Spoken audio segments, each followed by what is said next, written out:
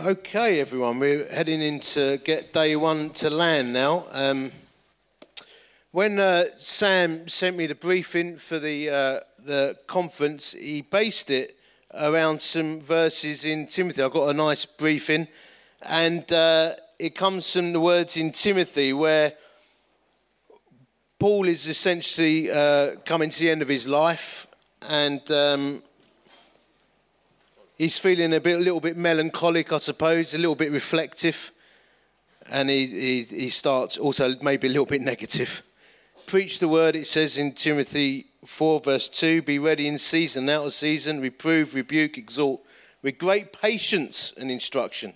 For the time will come when they will not endure sound doctrine, but wanting to have their ears tickled, they will accumulate for themselves teachers in accordance to their own desires, and will turn away their ears from the truth and will turn aside to myths. But you be sober in all things, endure hardship, do the work of an evangelist, fulfill your ministry.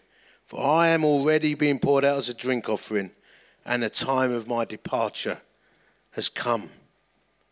I've fought the good fight, I've finished the course, and I've kept the faith. Be amazing to be able to say that ourselves one day when you're looking back, and we'll come on to that in a minute. But the point is this, first off, just by way of introduction to this. If there's a fight, it means there's an enemy. Unless you're fighting yourself, which is never a good idea. But if there's a fight, by definition, there's an enemy. And a mate of mine recently went for vicar selection and went in front of the advisory stuff that you have to do. And obviously that's going to be a mixed bag because the Church of England is a mixed, it's a broad church, right? It's a broad church from HDB spectrum to liberal spectrum. It's just the thing. So you never know what's going to happen in the interview. But he was asked about his position on evangelism and stuff, and he made some comment about shining light into darkness and or words to that effect. And the senior clergy person who was interviewing him said, hold on a minute. Do you actually mean to say you believe that there's darkness? And my mate said, yeah, I do. And he said, and who is behind this apparent darkness? And he sort of thought for a moment, and he went, Satan? And the person interviewing said, you actually believe that myth? And he went, thinking probably he's in now sort of a bit of a Monty Python sketch. Yeah, I do actually. And he went, really? You know, you believe that fairy tale? And he knew then, at that moment, that despite the previous day of excellent interviews, the whole process had now gone south because he was an adult man who apparently believed in the fairy tale of Satan. True story. That is not a preacher made-up parable. That actually happened. And perhaps I reflected on that conversation because let me put this out there right now. I do believe we have a personal enemy called Satan. I do. And I do believe we're involved in a fight. I'm going to unpack that a little bit. Perhaps one of the best things that the enemy has done, our enemy, is get us to stop thinking it even exists. We have lost sight of the battle completely. So even to the point where we can do lots of good stuff in the name of Christ, but not even understand the spiritual implications of that stuff. Prayer becomes routine. Worship becomes ticking a box. Our personal devotional life just becomes a thing we have to do because we got told when we were kids to have a quiet time. When you feel guilty if you don't have it. And we forget that actually we're engaged in a massive titanic battle that is actually more brutal than any human war or battle that's ever been fought. Because the battle that we're engaged in and the war we're fighting in is for the salvation of millions and millions of people all over the world who, if we do not reach, face, according to what I believe from the book, a lost eternity. It is a brutal, horrific battle, and perhaps the best thing the enemy's done is get us to forget about his existence or the tactics that he employs against us. And I don't know about you, but I'm a little bit old school, actually. A little bit retro. And I think if you're going to have a fight, a good idea is to learn the tactics of your enemy. I mean, understand, don't get obsessive about it and finding demons behind every bush and everything's a bit weird. I mean, I once had someone come in to see me for a meeting when I lived in Somerset who pointed out a cat, a wooden cat that I bought when I first got married because my wife likes cats. She likes wooden cats. And she went, oh, there's like a Persian demon in your wooden cat. And I went, it was made in Romford, sweetheart. I don't know, how does that, it's just gone, that's stupid. I'm not talking about that. It actually was, it's made in a factory on the borders of Dagenham. So that is not a thing. What the enemy's done is numb and blunt our attention to the real fight and the tactics that he employs. I want to blow that open a little bit in the final session because we are engaged in a war. If you're in Eden, you're really engaged in a war. And I tell you, my Bible says this, 1 Peter 5, verse 8. I've got a bit of an old school translation here, but it does come out quite majestic. Be of sober spirit, be on alert. Your adversary, the devil, prowls around like a roaring lion, seeking someone to devour. Most people read that and stop there, but then it says this, but resist him, firm in your faith. Raise this question, how do we stay firm in your faith? Knowing that the same experiences of suffering are being accomplished by your brethren who are in the world. Perhaps one of his great tactics is to make you think when you're under trial that you are on your own, to isolate you. That's why I think it's such a key tactic of the enemy as an aside, is to knock you out of church. Get fed up with Christians bumping their gums about things and being annoying and getting excited about wrong stuff, or they don't see things the way you see it, so you drop out of church. Someone very wise once said that being in Christian community is like a whole squad of porcupines on an iceberg. And when you need to huddle together to get warm, and then as soon as you draw close, you prick each other in the face, and you have to spring apart again. Because it's true, isn't it? The more you get to know people, the weirder they seem.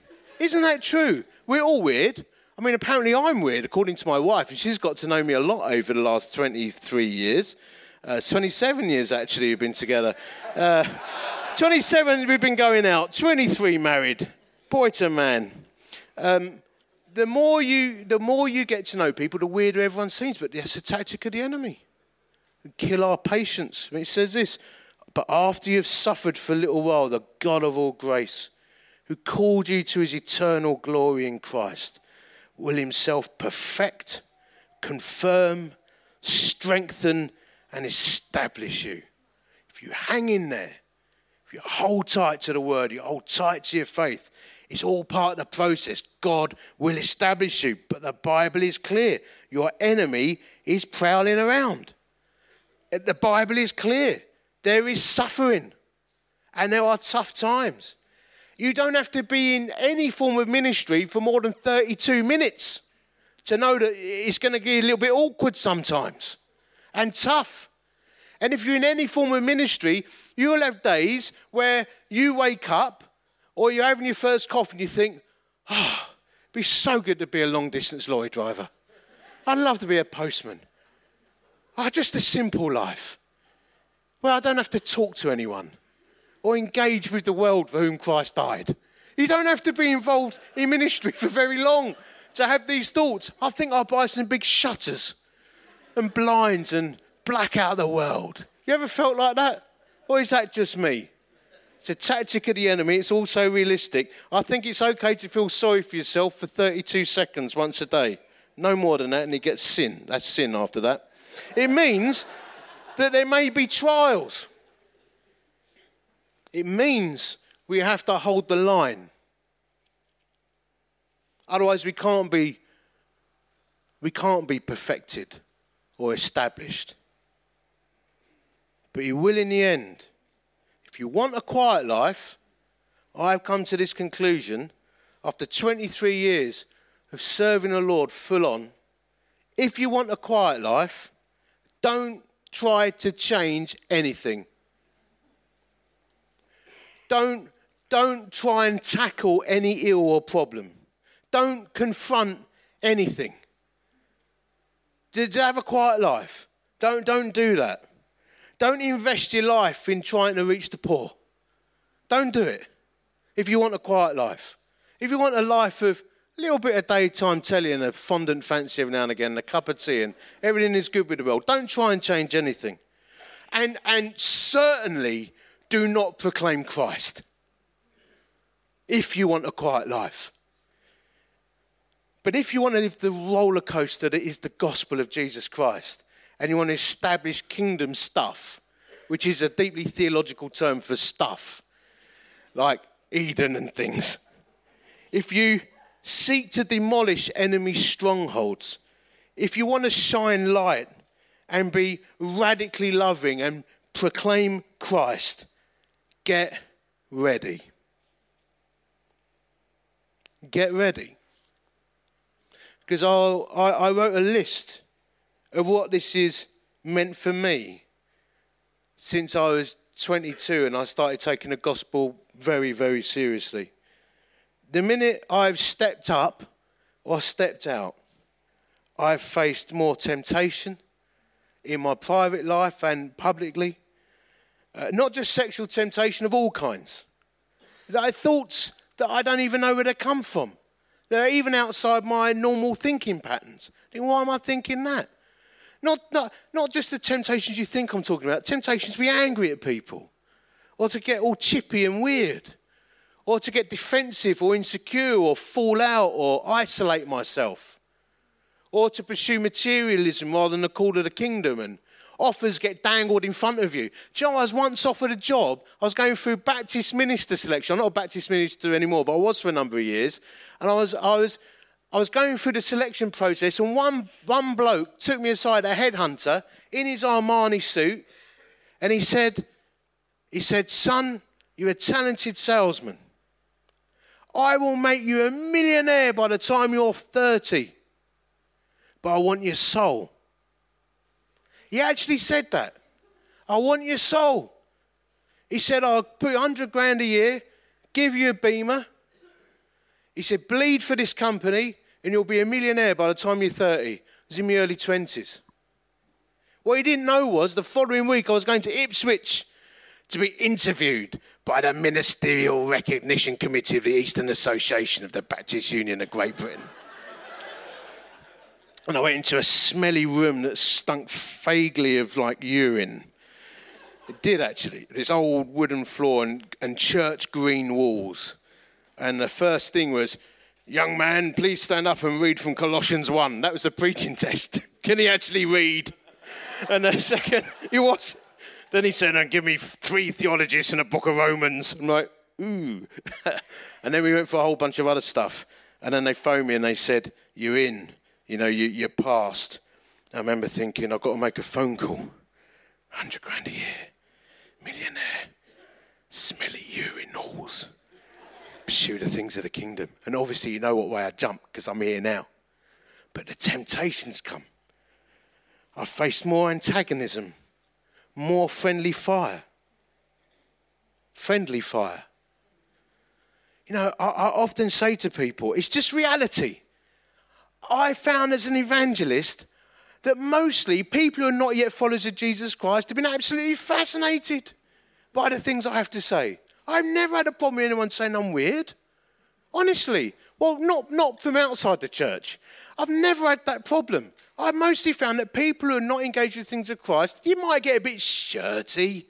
Some might get a bit aggravated for a bit, but they soon calm down after a pork pie and a beer.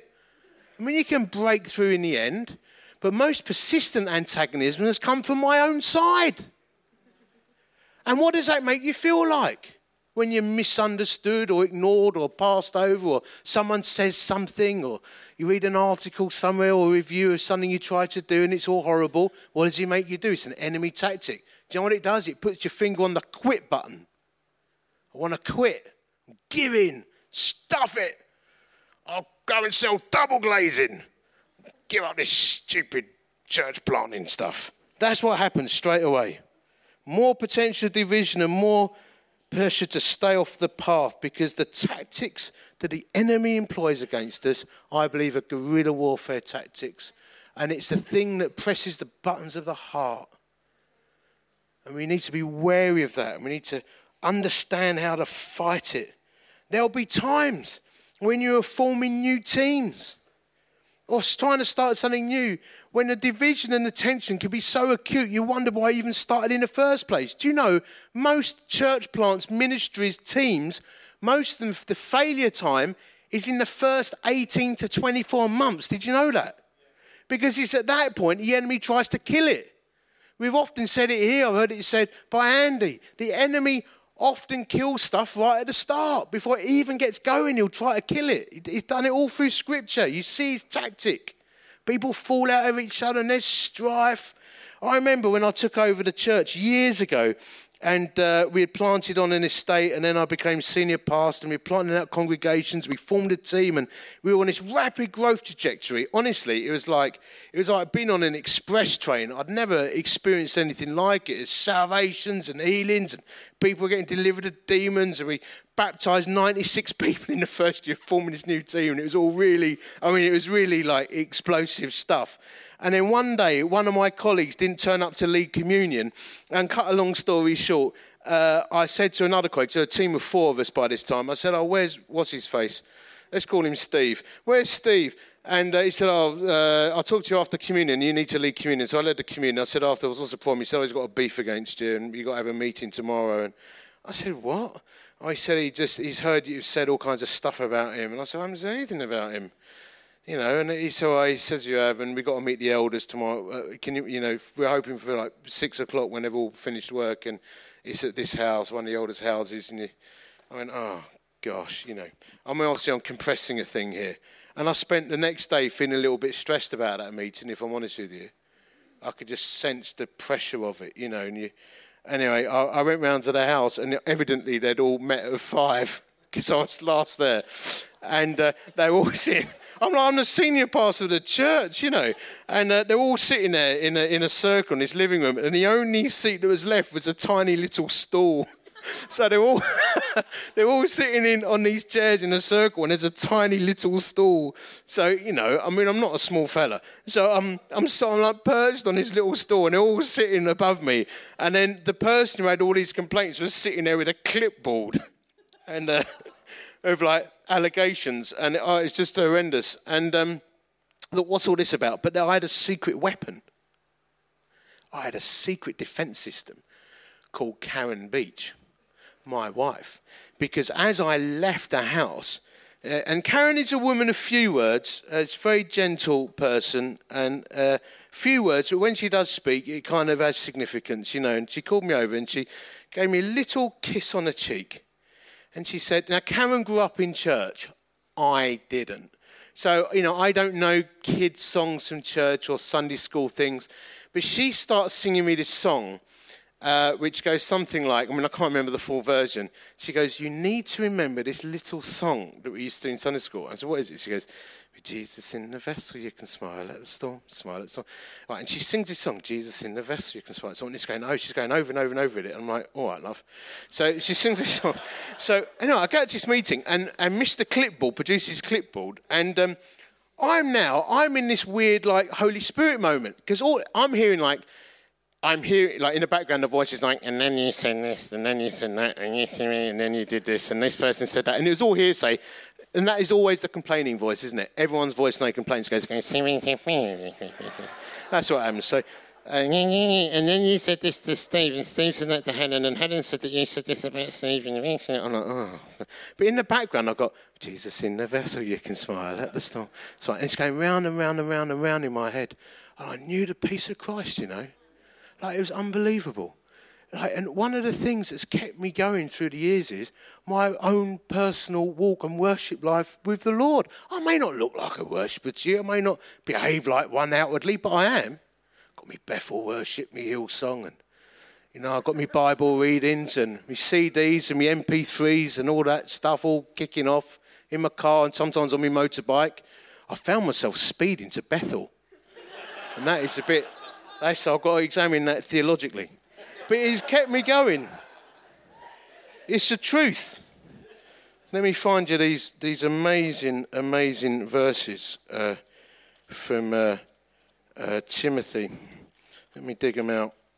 I can't juggle so many pages and things. If you got your Bibles with you, go to 2 Timothy. Oh dear, where are we going here? Go back. Timothy. Oh God, this Bible's too big. Can't find it. Someone dig? Have you got it in front of you? Can you dig me out? So I've got lost my place and my thing.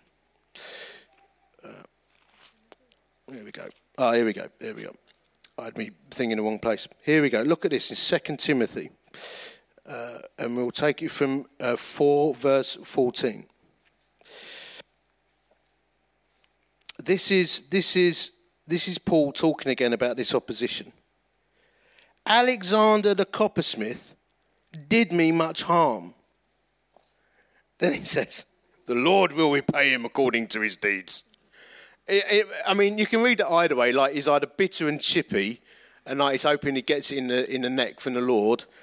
And that's possible, which does cut across much of our teaching around the Beatitudes. But there is another sense in which he could be saying, I'm giving it to heaven. I mean, I know he's a sinful man. He's Alexander the coppersmith, so I give it to heaven. I'm not going to take this upon myself. Give it to heaven. It's a great strategy. Give it to heaven. Say it. I'll give it to heaven. Just say it to people. I'm giving that to heaven. They'll look really unnerved, especially if they're out of order. Be on your guard against him yourself, for he vigorously opposed our teaching. At my first defense, no one supported me. Everyone deserted me. That's what I'm saying, isn't it? There was conflict. Everyone deserted me. May it not be counted against them, but the Lord stood with me and strengthened me, so that through me the proclamation might be fully accomplished, and that all the Gentiles might hear. And I was rescued out of the lion's mouth. The Lord will rescue me from every evil deed and will bring me safely to his heavenly kingdom. To him be the glory forever and ever. Amen. You may go through trials. You might try and plant an Eden team and go through opposition, but God will rescue you. You may suffer a little while, but God will prove you and he will establish you. That's what he's saying. I was in this meeting with Mr. with my clipboard, and halfway through the very long list, someone stood up at one of the elders. And he said, I've had enough of this farce. This is completely ridiculous. None of this stuff is true. And it turned out that someone had been, almost like an enemy plant, actually, had been sowing all kinds of lies and dissension and stuff. And it unravelled very quickly because some of it was so spurious. I can't go into the detail because it's too boring. But anyway, he stood up. The guy had been, me, and his voice changed to a normal one. And then he said, I need to fall on my sword. I've got to resign. He said, I've stood against you and I've undermined you and I've spoken out against you and I've spoken behind your back. And I know from the Lord, I've been a sinful man. Literally, it's like that. He said, I'm going to fall on my sword and I'm going to quit my ministry. And I mean, mate, ain't the 7 Samurai. We're a Baptist church. Isn't it? No, it's a local Baptist church. Come on, let's stop being dramatic. Come here, give us a hug. So we had a hug. And then I went, I'm giving it to heaven, you sinful, what's it? No, I didn't. It's how we fight back. That's the enemy tactic to divide. And how do we fight back? You're an Eden team leader. You model grace. And you model calm. And you model the opposite spirit. You don't go the way the enemy wants you. You repent of bitterness and anger and being all twisted up inside and all gnarled up. You're working in these tough communities, the enemy will employ that against your heart. I absolutely guarantee you. We don't talk about that stuff enough. And if you're a team member, do you know what you do? You model grace and you model calm and you model the opposite spirit, and we honour one another and we journey together and we overcome our difficulties. And one of the things that I'm really a firm believer in leadership is that I call it the last 10%. That thing that no one wants to talk about. The thing that is really awkward. Well, let's just say it and get the rubbish off the floor. We say it in love and we deal with it.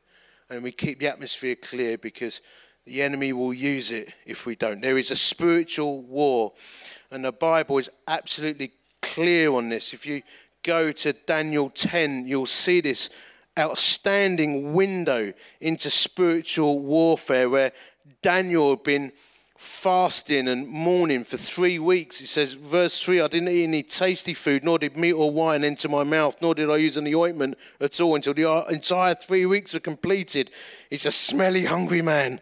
On the 24th day of the first month, while I was by the bank of the great river that is the Tigris, I lifted my eyes and looked, and behold, there was a certain man dressed in linen, whose waist was girded with a belt of pure gold of Uphaz. His body was like beryl. His face had the appearance of lightning. His eyes were like flaming torches. His arms and feet like the gleam of polished bronze, and the sound of his words like the sound of a tumult.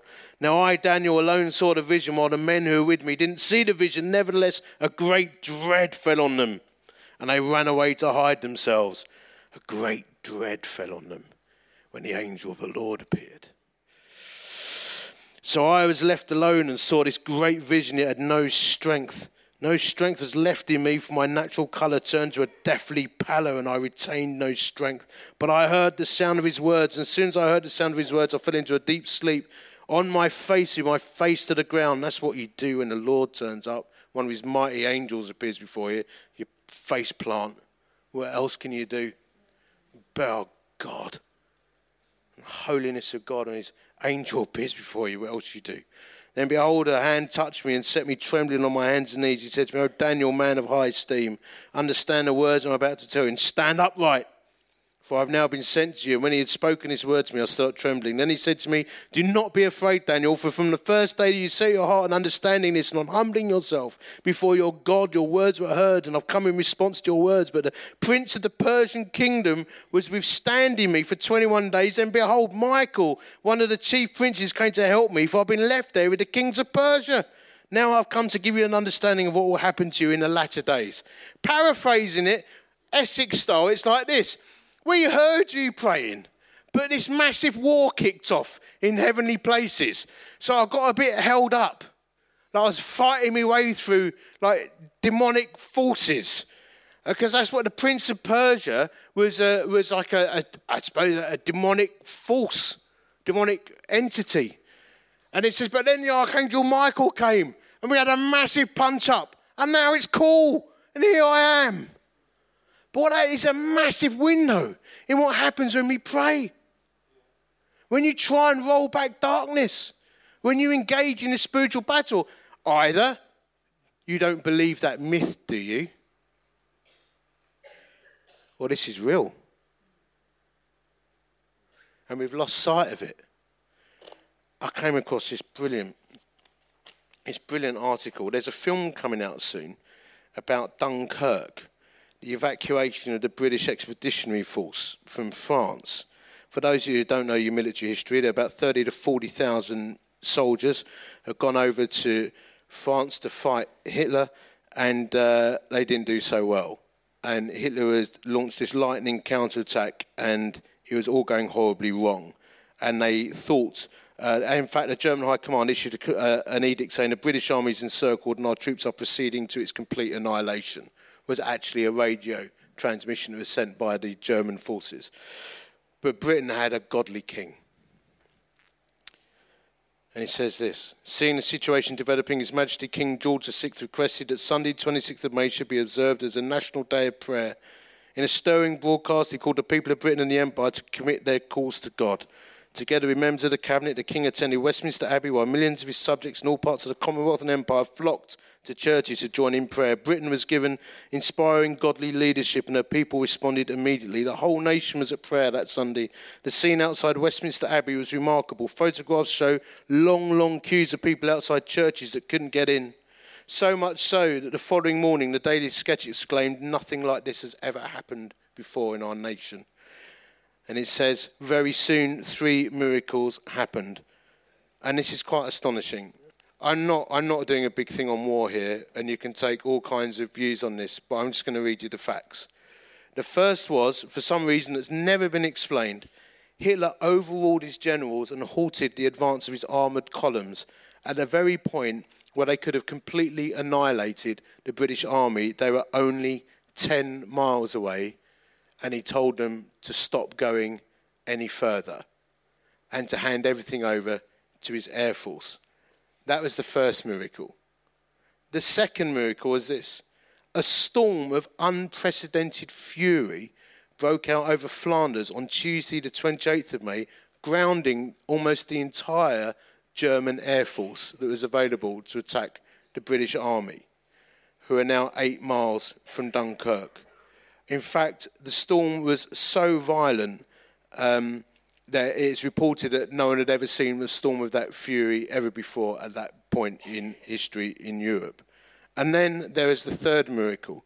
While the storm was raging over Flanders, 8 miles from Dunkirk and all across that region, it says a great calm, such as rarely or ever been experienced, settled over the English Channel. They said it was flat like a mill pond. That enabled thousands of little boats to row across the English Channel and rescue nearly all of the soldiers. Also, reports from the battlefield. Many of the troops on the beaches were favoured with a strange immunity, it says, when 400 men were being systematically bombed and machine gunned by 60 enemy aircraft. After the strafing was over, they were amazed to find there was not one casualty amongst them. That's historical record. Another man, a chaplain, was likewise machine gunned and bombed as he lay on the beach. After what seemed like a long attack, he realised he had not been hit, rose to his feet, and with sand all around where he had been, he was covered in sand, he found that there were a load of pitted bullet holes in the shape of his figure.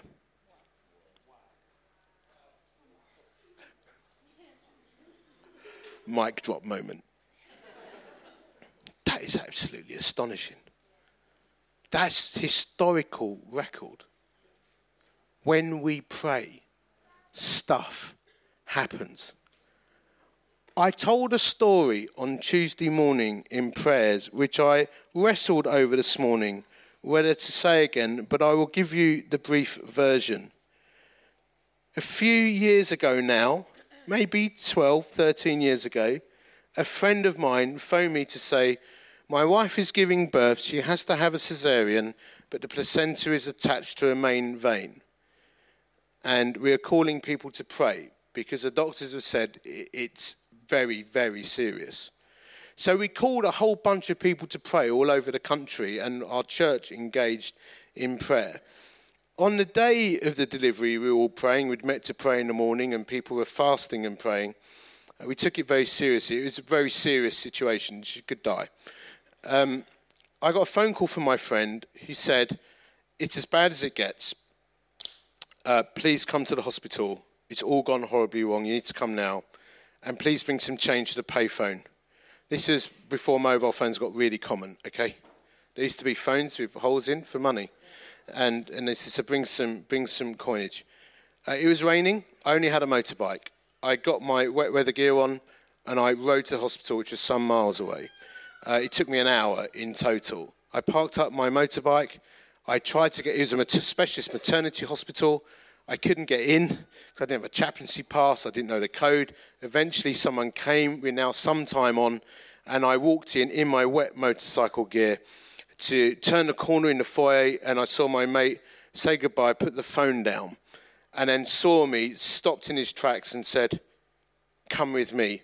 We went upstairs. We went into a delivery room. They were upstairs on the first floor. We went into a delivery room.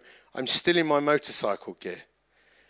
And my friend's wife was laying naked on a delivery bed, and there were two medics pressing down on her abdomen, and the consultant took me aside and said, she has drained the blood bank, we've run out of clotting agents, do you do the last rites? And I said, you don't know what that is. Didn't learn that at Baptist Bible College, see. Do you do the last rites? So I said, we'll pray.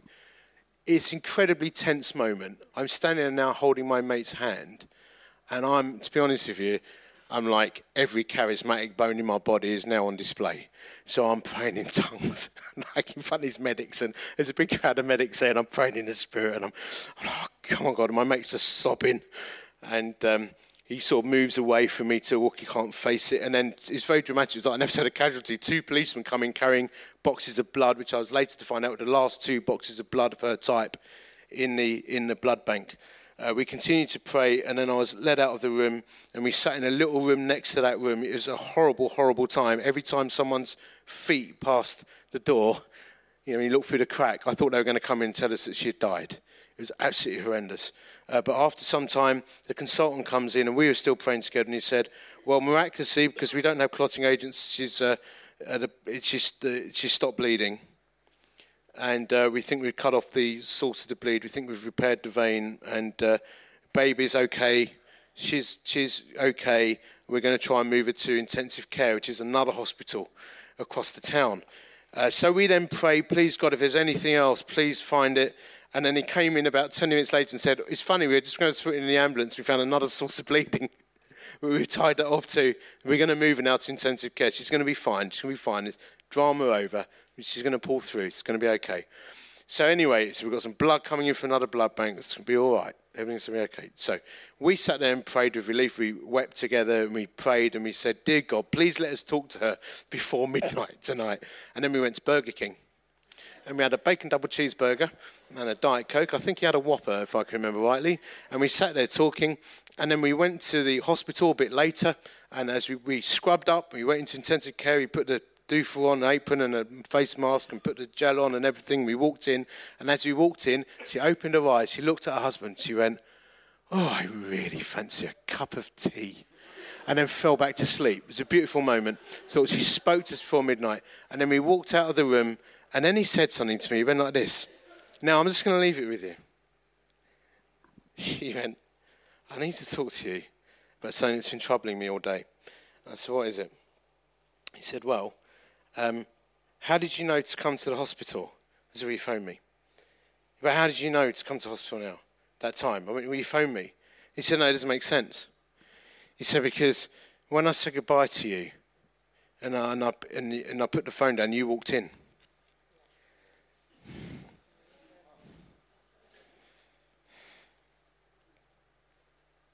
So, what? He said, no. I said goodbye and you walked in.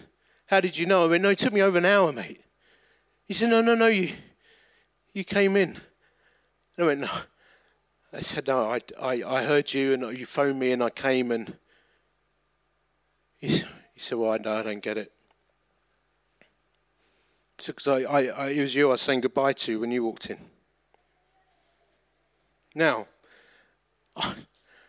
those who know me will know that integrity is important to me, and I check things out before I share stories, and that's as it happened, pretty much paraphrasing some conversation. Now, either he was suffering from trauma, or God stopped the sun in the sky, or did something, and I don't know what it is, but I conclude from that prayer works, and walking with Jesus works, and when we call out to God, things change, and life comes, and transformation happens, and people are rescued. When we engage in the fight, as Jesus calls us to engage in the fight, and as the Bible exalts us to, stuff changes. So why do we not? Because our enemy, the devil, wants to numb and blunt us. And the other thing that struck me as I finish in this was in 2 Timothy 4:7. When Paul is asked, when he's saying his end of his thing, he's doing his thing, and he's saying, it's, my time is done. And do you know what? He could have said anything. He could have said, I've planted all the best churches and the world's going to talk about me for years. And I've written half the New Testament. Check me out. I'm the man. I've preached at this festival and that thing. And I've written a few books. He doesn't. He could have said anything. He said, I fought a good fight. I run the race and I glorified Christ through my life. That's what he said, and that's his legacy. He left his ego at the door. The things that the enemy will use against us, he's not knowing he's there. Numbing and blunting our engagement in the fight. Stopping us from praying and being devoted and having the opposite spirit and getting us all chippy and weird and agitated. and inflating our egos so we forget that actually Jesus is the founder of everything we do and he's the man. And if people see anything good in us, we say, the only thing good in me is because there is one who is far greater than me doing all this stuff, and his name's Jesus Christ. And as we do that and as we proclaim him, you will change your communities and the darkness will roll back and light will shine. And that's the true fight. The fight is seeing thousands of Emma stories of radical transformation. And what we need to raise up, the pounds, the prayer, the people to get the job done. And we walk holy lives before the Lord until the day he calls us home. And then when we finally get home, I'll be like, oh, Sam, yeah, he looks a lot better than he does now. I seem to think that we did some stuff together. And it'll be like we woke up from a dream because we'll be really alive. You up for that? Yeah. Let's stand together and we'll worship. Let's give our hearts to God. And let me say this to you. If you are sitting here through that talk and you're thinking, oh, I've not prayed hard enough, I'm not reading my Bible, do you know what? I've been chippy and weird and I've let things get in the way, and I've seen where the enemy's trying to destroy my team, and I've taken my eyes off the battle and all of that stuff. Do you know what you can do? Change that right now. Don't need to be a big moment. You just say, that will no longer be. And you resolve to put one foot in front of the other and stay on a narrow path, follow Christ and create kingdom carnage. That's what we want, isn't it? We demolish strongholds, we take out enemy generals, we create kingdom carnage and rescue as many people as we can until the day God calls us home. Amen.